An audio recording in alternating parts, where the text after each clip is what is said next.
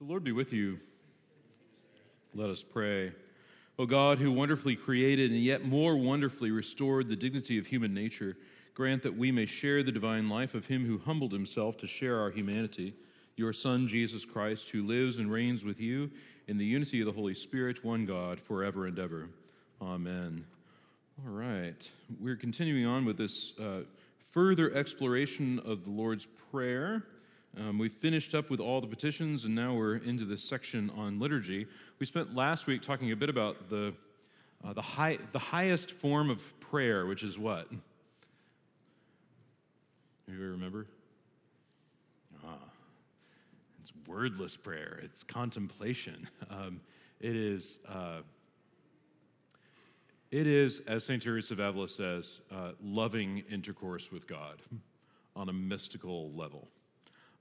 And so contemplation takes a good bit of time to cultivate a life of contemplation, but it's very worthwhile. Contemplation tends to be wordless. It actually is usually wordless.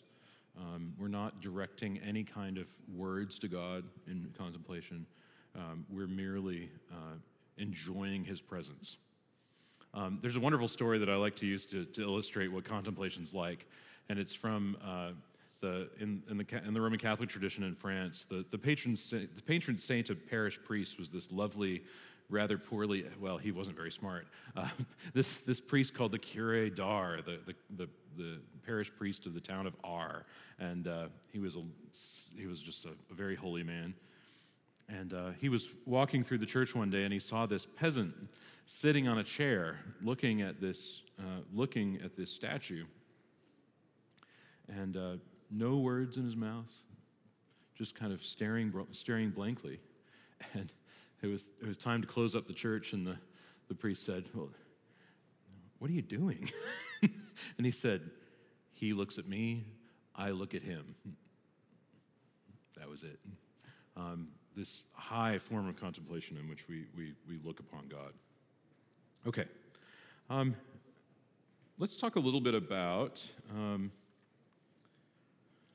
this. Let's go to question 237. Let's go to 238. Question 238. Of what should you be certain in prayer? I should be certain that God hears my prayers. I should also be certain that in response he will grant me all that I actually need by his wisdom, in his time, and for his glory. We should be certain that God hears prayers. We believe in an omniscient God who hears everything, who knows all. And it's God's pleasure to hear our prayers, right? I mean, this is what we read in that last chapter of the Sermon on the Mount, Matthew chapter 7, that God is a loving Father who hears the requests of his children. I love this verse, Matthew chapter 7, verse 11. If you then, though you are evil, know how to give good gifts to your children, how much more will the Heavenly Father give to those to you who ask? I'm not a great father, but I definitely hear my children when they ask me for things. And a lot of times I say, "No, are you kidding me?" And it's because I'm a good father that I don't grant their requests, right? When they ask me for the latest video game, and I'm saying, "Are you kidding me?" No. The answer is no. And then why? Because I'm a good father and I love you, and I want you to grow up well. Can we have ice cream for dinner? No. But at the same time, we want to give good gifts to our children. I mean, we know how to do this. It pains us to not be able to do it. But God is able, and God is loving, and God wills this. We should be certain that in response to our prayers, he will grant me all that I actually need. And it's very difficult in the modern era to know the difference between what we actually need and what we want. We feel this incredible sense of entitlement, almost to the point where when we don't get what we feel entitled to, we feel like God's abandoned us. And it's a very difficult thing. And I'm not belittling it at all. I'm saying it is a difficult thing because so much of our identity today is wrapped up in having. And yet,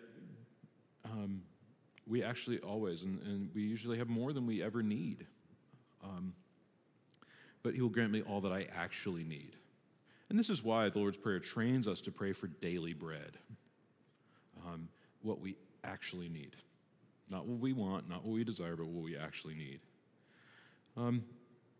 Not only that, but by his wisdom, when we ask of the Father, we're asking one who is infinitely wise and who knows what's actually good for us. And sometimes the answer is, not right now. You couldn't handle it right now. I remember being in college, and all I wanted was to date Jenny Gibson. Oh, this is going to go on the podcast. That's very embarrassing. That's all I wanted in life, right? All I wanted, and I was angry that didn't happen. And now I look back and I say, oh my goodness, everything worked out so well. Like, she's very happy, I'm very happy. We've both gotten married, and everything's great. Like what and it was that God in His wisdom was absolutely wanted to grant my desire, but just not then. Then would have been a disaster. But 2005, 2006 was perfect timing. Perfect timing. And that's where we get to in His time. We can very often be like Veruca Salt, right? I want it now. and it's a terrible disease of our age that we want it now. And if anything, one of the most amazing, miraculous, things of our age has been that Amazon has actually gotten away with not giving you what you want now. You have to wait 2 days. And even that, people say, oh, I'm not sure, that's a long time. And that's the only reason Target still exists, I'll say that, is because people are willing to wait 2 days to get something at a lower price. But we learn this, that delaying gratification in prayer is an amazing thing. To keep praying, to keep pursuing God. We have to be like the widow who just badgers the judge.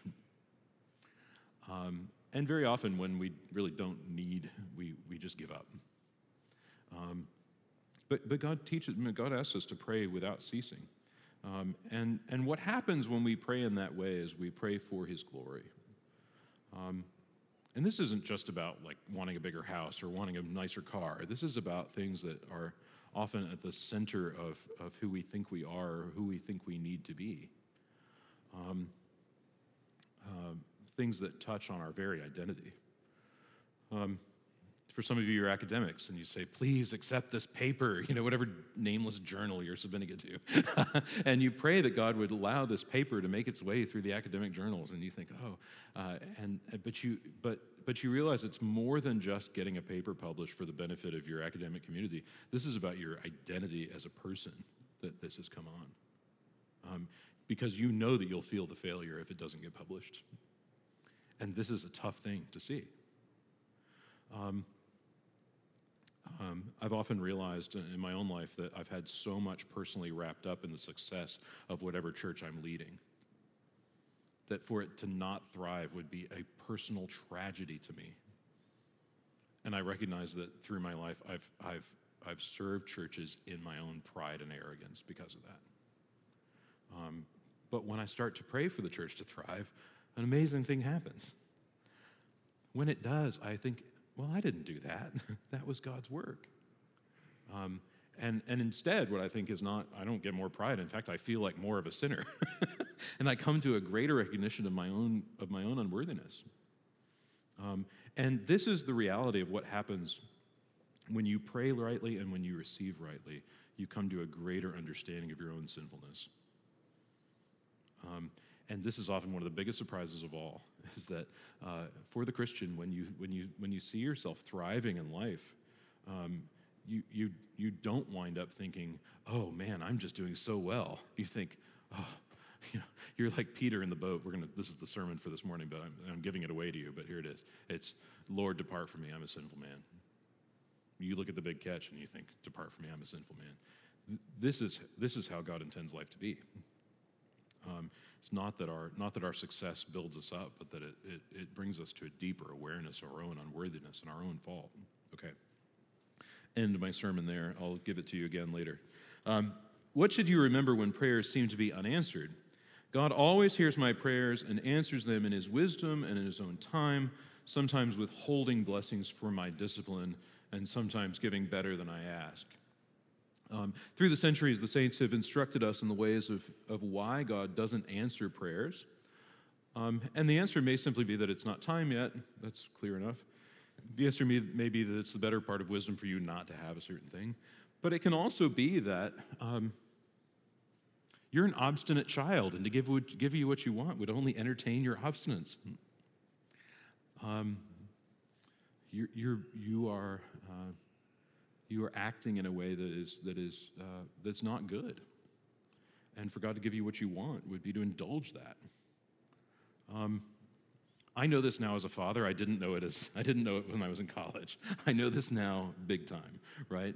For me to give my children great blessings, and sometimes it's horrible, you're going out for ice cream and 2 kids don't get it, and you think, oh my goodness, I'm going to put up with the screaming and the crying because of this, but it's worth it, because what we know is that our children's character is being formed by this. They start to realize, well, yeah, of course not. I don't get good blessings when I'm being obstinate. That's how life is.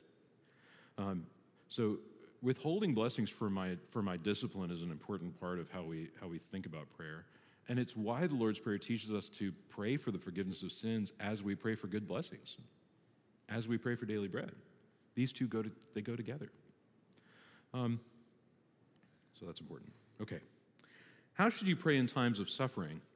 I should join my sufferings to those of Jesus Christ, trusting in the sufficiency of his grace, and joyfully assured that suffering produces endurance, endurance produces character, and character produces hope, and hope does not put us to shame. Love this quotation, this lengthy quotation from Paul's letter to the Romans. We have a society that lives under the really very real lie that suffering is a waste of your time and energy. That if God really loved you, he wouldn't allow you to suffer.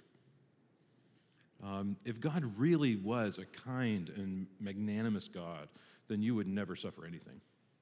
You wouldn't suffer a darn thing. And you'd be happy and well-adjusted, and wouldn't that be great?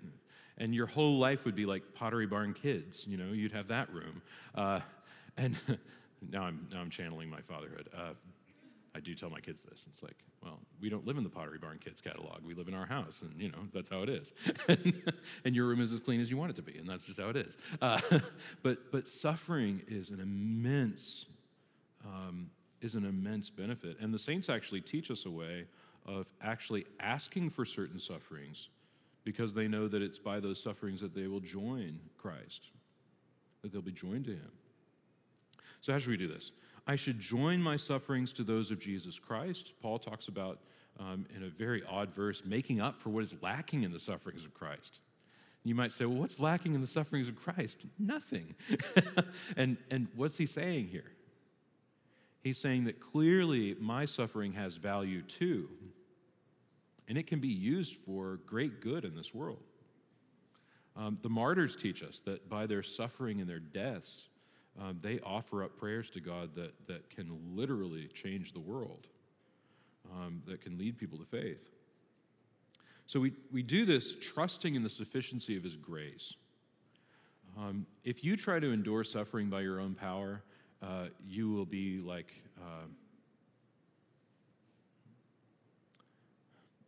you'll feel like a cosmic punching bag. You'll feel like you just take this hit over and over and over again. But when the Christian trusts in the sufficiency of God's grace in the midst of suffering, it means that our means of enduring that suffering is God's gifts and not our own power. And this happens not just, don't think big things. Don't think like, oh yeah, if I ever get cancer, then I'll say that. No, you won't. Not if you don't do it in little sufferings. You might say, well, if I ever, have to declare bankruptcy, then I can talk about trusting in the sufficiency of God's grace. Well, no. The reality of the Christian life is that every Christian has a cross to bear. This is the heart of the call to discipleship. Jesus says what? Take up your cross and follow me. You hear what he's saying? Is he denying that he has a cross? Not at all. In fact, he's in a sense saying, because I have a cross, you got one too. So pick it up and bear it. And all the while giving the grace to be able to do that. Go ahead. So this might be related to that response, but what about sort of the third category of unanswered prayers, which is the more extreme situation? It doesn't seem to have anything to do with timing because they never happen, or Yep. discipline, when like the actual circumstances where daily bread isn't given and Someone starts to us, right. Well, I mean, you know better than most why people starve to death. What are you actually asking? Well, I'm just saying, right? Like, we know why people starve to death in this world, right? It's injustice. Right. It's not, listen, the reason people starve to death in this world is not that there's sort of, we have famines in this world, and the reality of it is there's an immense capacity to feed the entire planet if we so desire to do that. And I don't believe that God's sort of sitting there and saying, well, I could act now miraculously to make sure that all this happens, make sure that everybody's taken care of. We know that injustice has consequences, and people die because of it.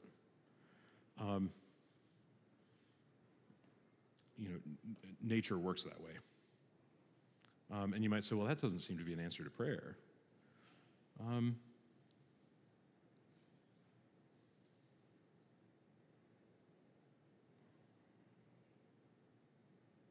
I've known people through lots of means that have suffered so greatly that we would say, how did you keep your faith in the midst of that suffering? Who've prayed even for their own lives to be preserved, and it hasn't happened. And how do we reconcile that? Well, I mean, I think we can say that we can say two things. One is we live in a broken creation where things don't work the way they're supposed to. And that's why the Lord's Prayer also includes, thy kingdom come, thy will be done on earth as it is in heaven. The Lord's Prayer includes a recognition that God's will isn't done on earth the way it should be. That's a tough thing. That's a tough admission, right? That's kind of a theologically loaded thing to say, right? Is that we recognize that doesn't happen. And I think we have to balance that too with the fact that, is it the active will of God that people die of hunger? No. But we can also recognize that certain things are permitted to happen within the universe that are not actively willed by God, but happen nonetheless. Precisely because we live in a broken universe. Go ahead.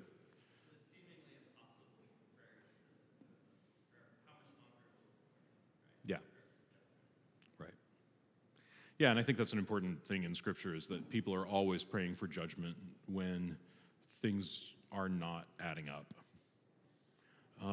And so I will say this, having known people who've been starving, I'll never forget going to Rwanda and meeting people that had lost their entire family in the genocide, and they sat there and say, well, why did this happen? We prayed this wouldn't happen, and it happened anyway. And there are two things that happen. One is they cry out to God for justice, which in Rwanda they didn't get. But at the core, this is what's really amazing about people who've been through that is they say this: because of sin, this universe is broken. Our world is broken. And what it does is, instead of it defeating them, it builds in them the Christian virtue of hope. And that's often where people don't go. They say, well, because all this bad stuff happens, forget it. Not worth it. Not worth the time. We prayed and nothing happened. But I will say this, just speaking strongly and straight into the midst of this. There are greater goods in this world than the preservation of our lives.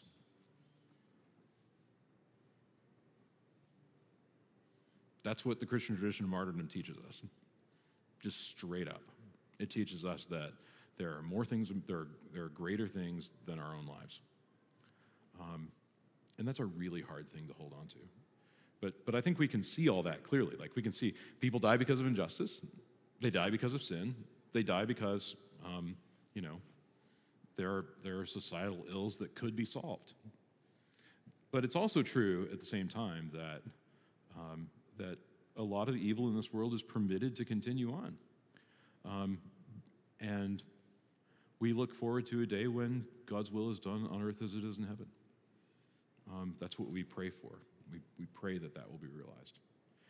The other thing I'd say, too, is Christians have always understood that they are on this incredible mission to undermine all of that disaster. So that's the other part of it, too, and that's one of the things that builds hope, is you say, well, okay, so people are starving. What do we do about it? What does that prayer mean for us? They look and they say, well, people are dying in genocide, and they're dying in the following ways, and nobody seems to do anything about it. What are we going to do? And then they go do it. It's very popular to bash the church these days. It's like, oh, the church has done so many horrible evils, and let me just say it. Add up the evils of the church versus that of socialism in the 20th century. It's not even a contest. Just in one sense, it's not even a contest. It's a mess. But the reality of it is, we wouldn't have a hospital system in this world if it weren't for the church. And we would not have this general concept in our society that you're supposed to aid the poor. That when people get sick, you're not supposed to run from town. But that's a Christian idea, right? That it's actually good to stay with the sick when they're dying, right? That's a Christian idea. Romans didn't think that. They thought, run, it's the plague, get out of town. And one of the most revolutionary things about Christians was they stayed. Go ahead. Sure.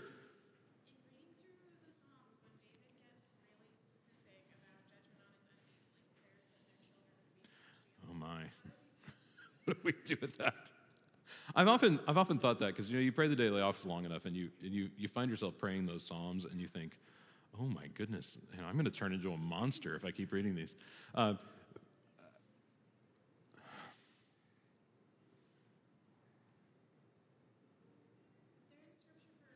Yep.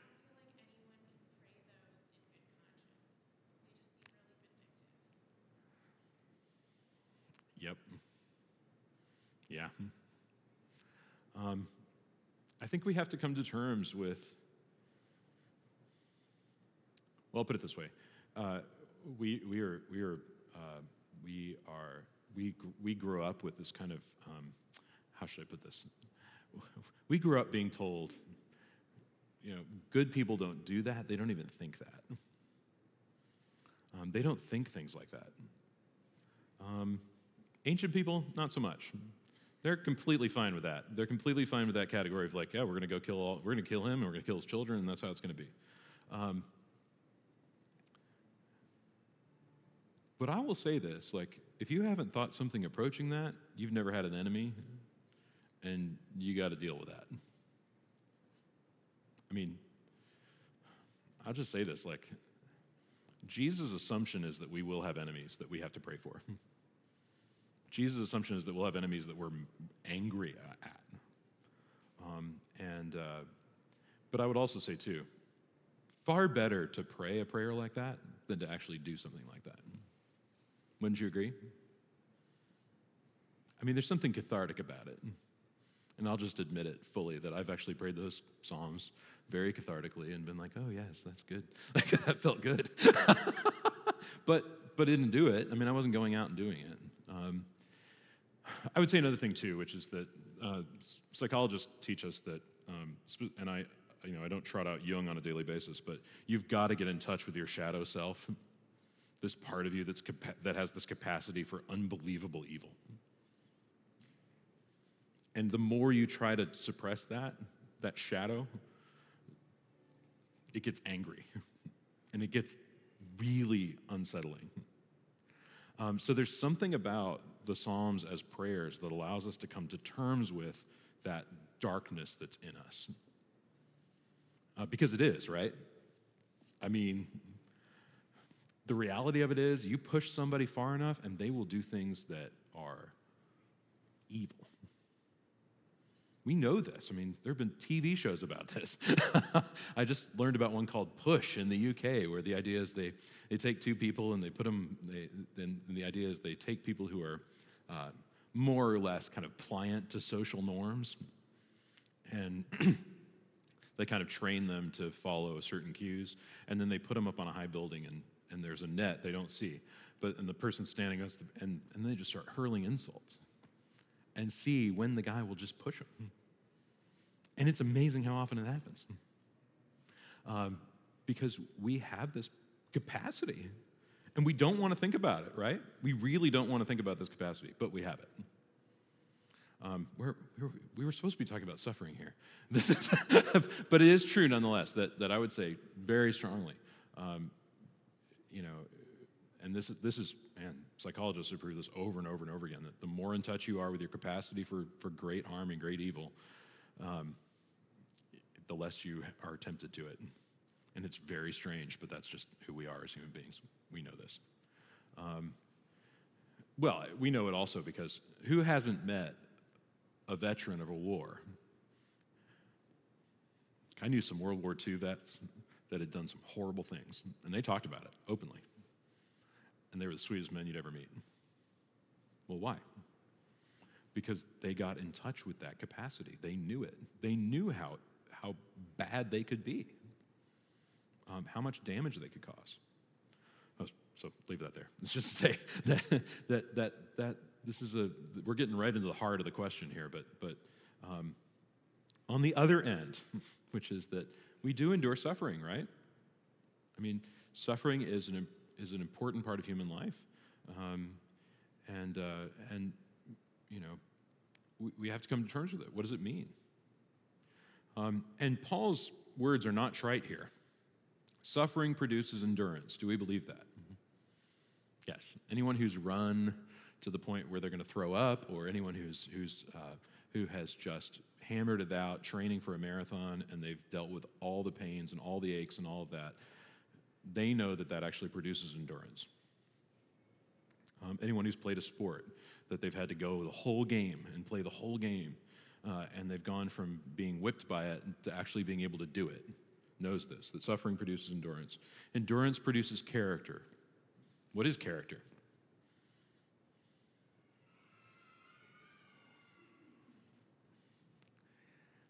Character here is the integration of the self, such that you're not meeting multiple personalities of myself. I am integrated. I am one. I am whole. When we are able to endure through suffering, we become whole people. And character produces hope, because if we have character, then we meet trials and we meet all kinds of suffering and we meet all kinds of other things, and we're not thrown off base by it. We're the same in good times and in bad. And hope does not put us to shame. I love this bit from Paul. Hope does not put us to shame. Well, what does put us to shame? This kind of waffling that we experience, where we're very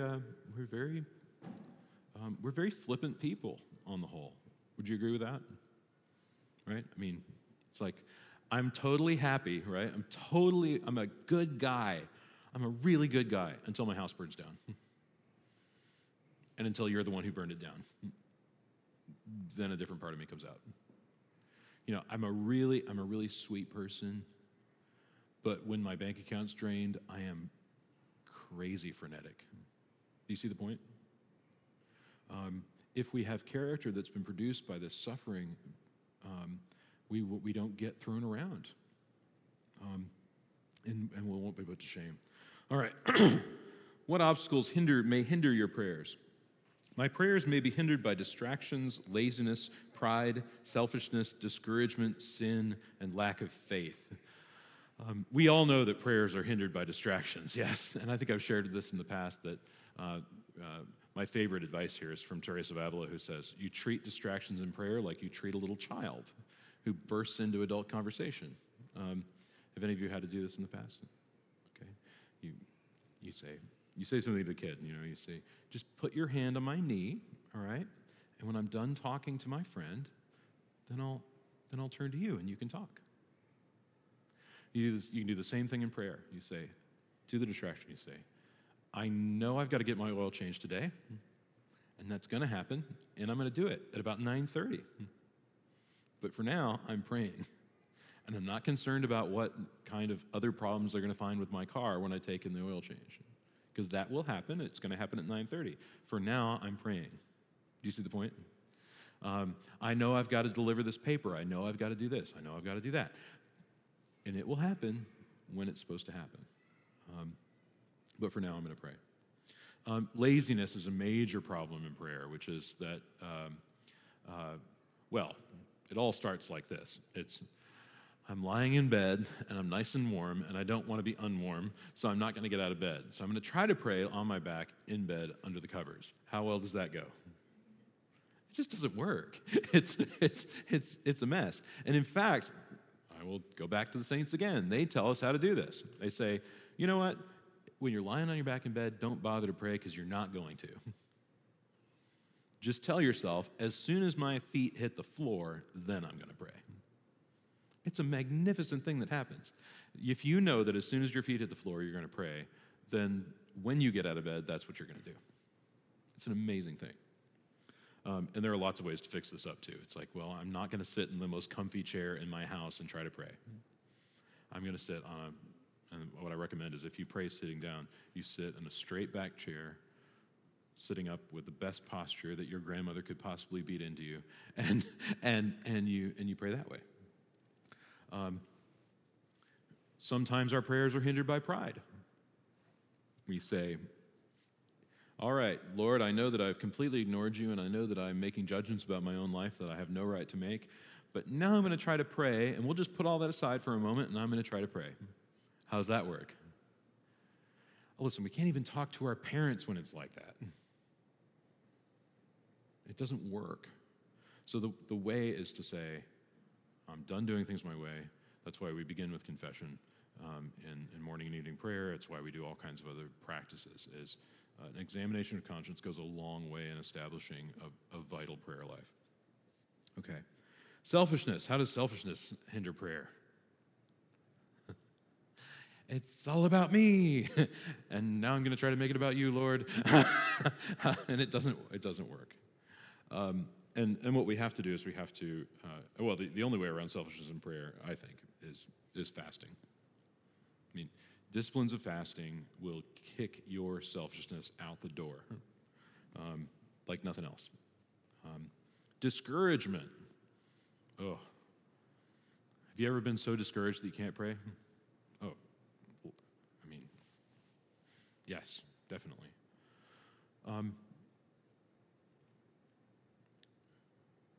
What we find, however, is that a lot of the cause of our discouragement is that we haven't sustained a healthy prayer life. And what I would say to this is get back to, if you haven't ever done it before, I mean, sometimes it's that when I'm super encouraged, I can pray extemporaneously and do just fine. When I'm discouraged, what happens? No. I don't mean any of that. So you pick up a prayer book. Right? This is an amazing thing that happens is you pick up somebody else's prayers because they're the church's prayers and they're yours, and you pray. We can very often be hindered in our prayers because of sin. And the surefire way to kick sin out the door is to make a confession and say, I'm done with all that. I'm not doing that anymore. I've done it my way. I don't want to do it my way anymore because it fails all the time. And you just set it down. You get up on the spiritual latrine and you evacuate, as a retreat conductor said this past weekend. And it's great, right? And then you just leave it behind. Right? Do you worry about what happens to your waste? No. Why would you? It's the city of Waco's problem now. Thanks be to God, right? And you just let go. You don't worry about it. And I know I'm being gross, but it's for a reason, right? Because you just say, I don't want to deal with it anymore, and I'm not going to. If you hang on to it, you'll get sick and you'll die. So, offer that to you. and a lack of faith. Well, how do we get our faith back?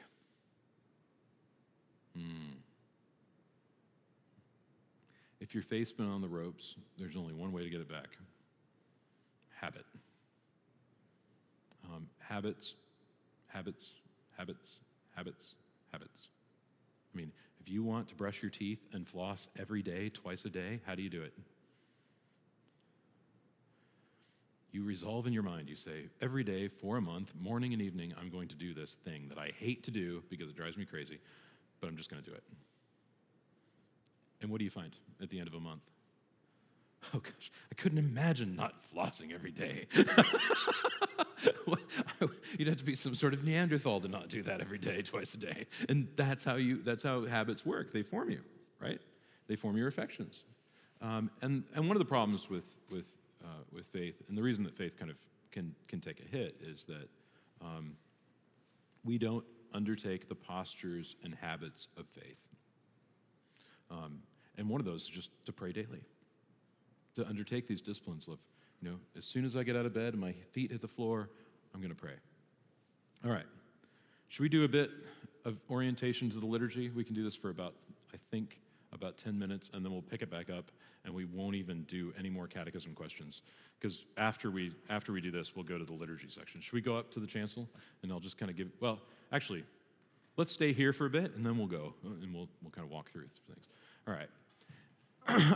Just to give you a little orientation to this church and how it was built and why it was built this way.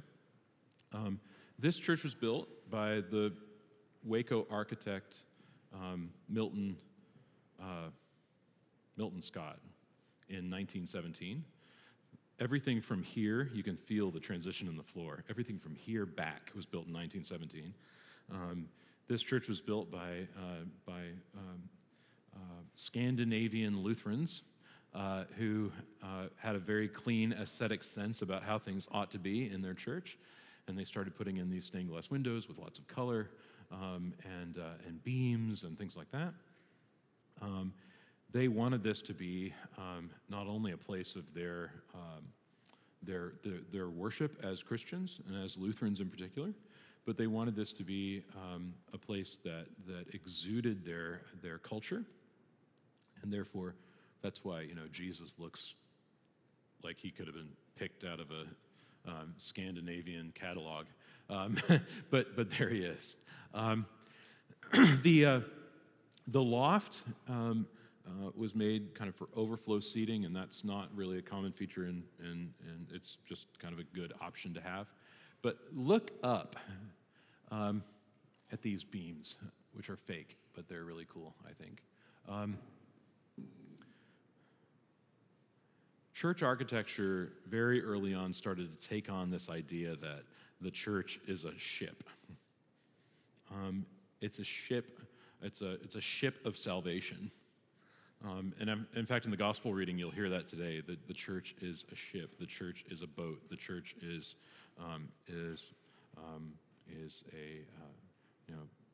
very tied in with all these maritime imagery. And in many cases, people were taking the hulls of ships and building churches out of them. So this became very normal. This was supposed to be that the church is the bark of salvation. And so that's why we call this whole area the nave. It's very tied to naval imagery. And that's where we are right now. We're in the nave. If we move, let's all come up this way, and then we'll kind of walk you through it.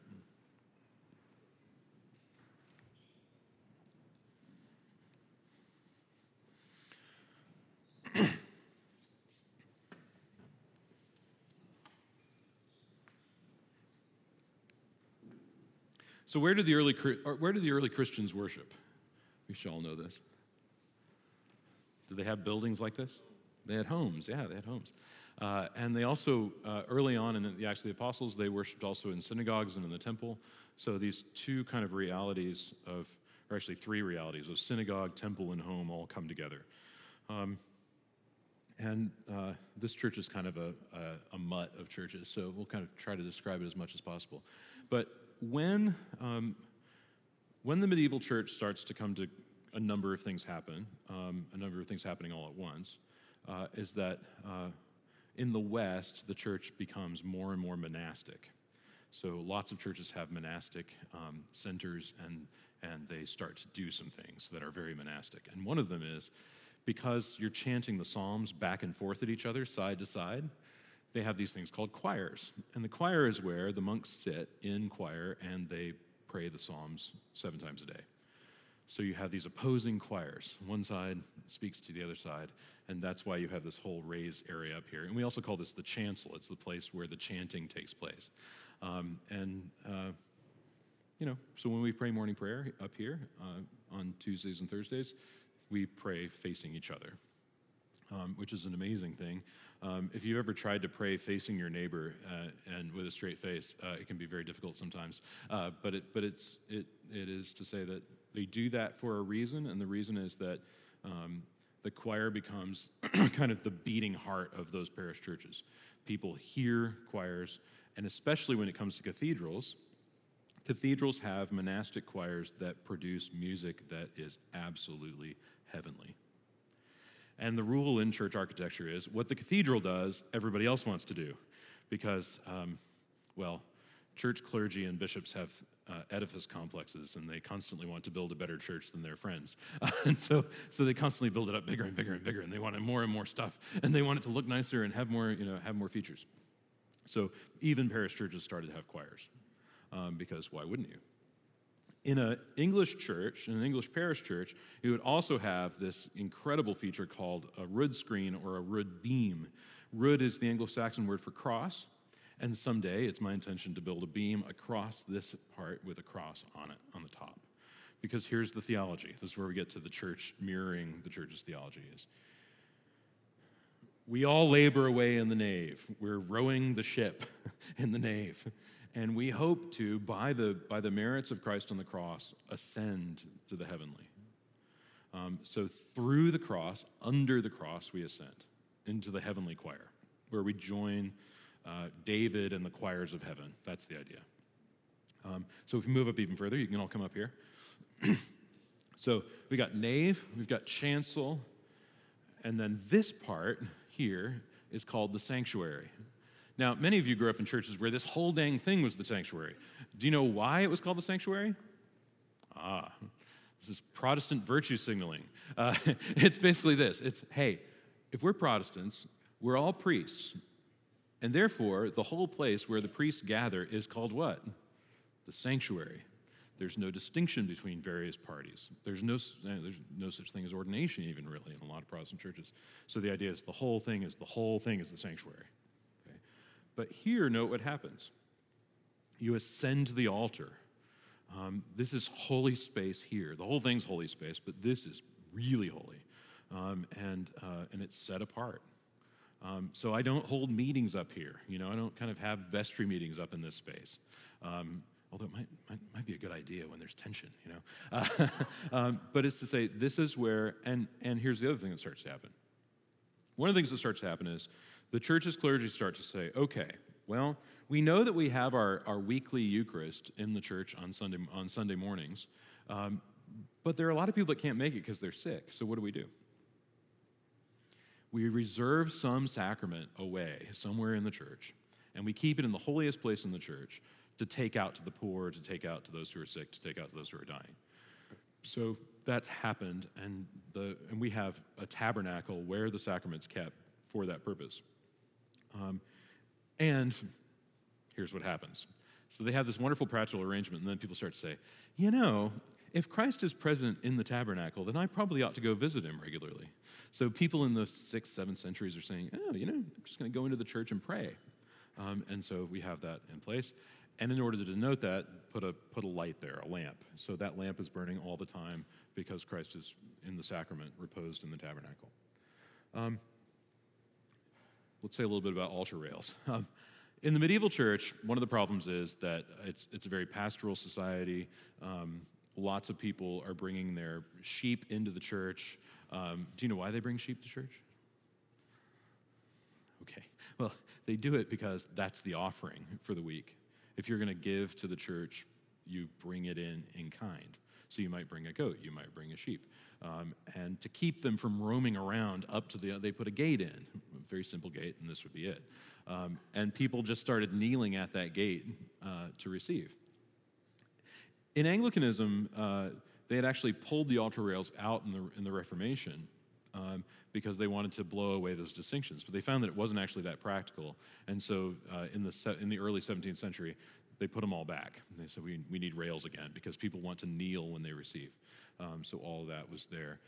This was actually part of the Lutheran Church's furniture, and we put new cushions down and installed it. But it had never been here. It was always down there. What we wanted to create was this sense of ascent up. And can you feel that? Can anyone feel that ascent when you come up? Like, it's a really amazing thing. A couple things as well. Christian liturgies were always, until the last century, celebrated facing east primarily. And only when the priest wanted to invite people to pray with him would he turn to them and invite them to pray. So when I turn around and say, the Lord be with you, I'm doing two things at once. I'm saying, we're all going to pray, so the Lord be with you. And you say, better be with you too. And then we turn together and we face. Now, this church faces south because that's where the land faces. But in most medieval churches, they faced east towards the rising sun. In many English parish churches, they have a big stained glass window there. So that in the morning on a Sunday, that the light shines straight through that window, and it creates this glorious effect. It's like heaven. That's the purpose. That's what it's supposed to be like. In this sense, what we did is we took this. This is the original altar from the Lutheran Church. We just refurbished it, and it had this image of the resurrection in it that was a lithograph, and Sean Oswald, an artist in our parish, painted this image of the resurrection. Well, this was intentionally composed, and I want to kind of walk you through it. I can't do as good a job as he has of explaining it. But the image is taken from Luke's account of the resurrection. There's a lot of artistic freedom taken with it, but the composition is really important, and the composition is of Christ bearing his. This is taken from this patristic homily on Holy Saturday. He's bearing this victorious weapon of the cross.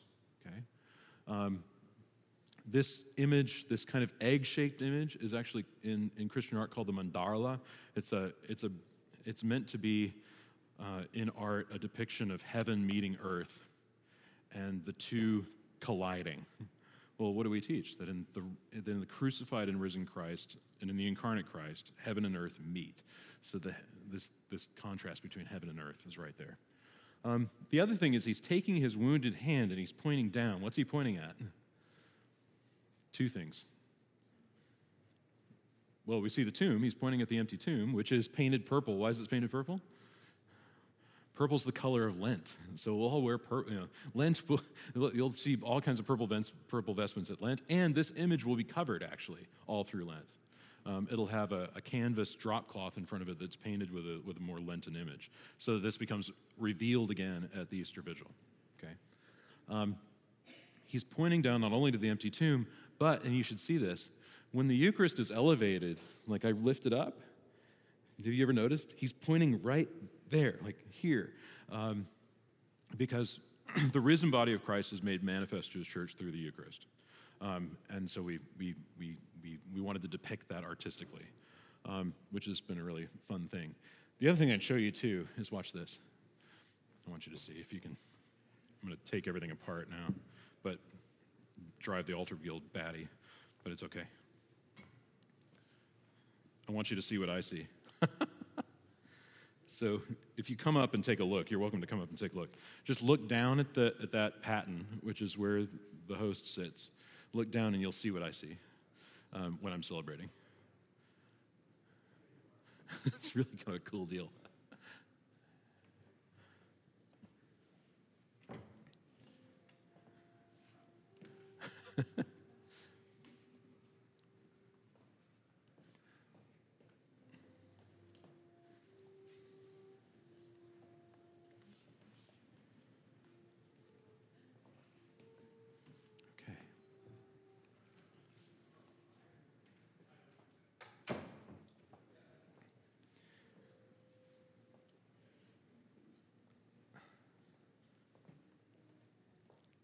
You got to step back just a little bit. There you go.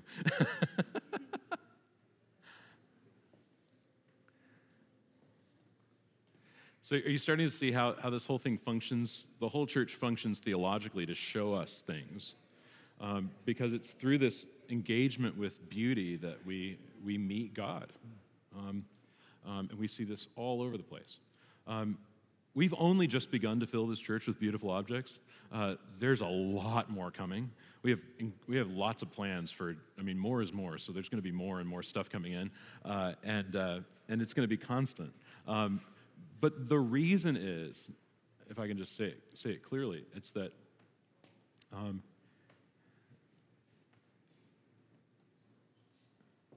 the reason is that we believe that matter matters. That through engagement, because listen, we're created things, and we actually experience our commonality with other created things. We come to know ourselves, and we come to know God through the created order. Even more so when we have parts of the created order that are set apart as holy, such that we interact in this way. Okay. Any questions before we close? Just about how things are laid out or why they're done a certain way? Okay. All right. No questions? Okay. Cool. You'll also note that the organ pipes are up in these casings. Did you ever notice that before? That's where all the organ pipes are, and it just creates this incredible sound effect, because before amplification, everybody had to work really hard to make sure that people could hear. And I was telling some students this earlier at Robbins Chapel, where there's a curved apse. They'll have these curved back parts in churches, and the reason is that if you're praying facing this direction, that curved apse will serve like an amplifier, and it will throw that sound back on the whole church so everybody can hear. Whereas, here, you can even see that here.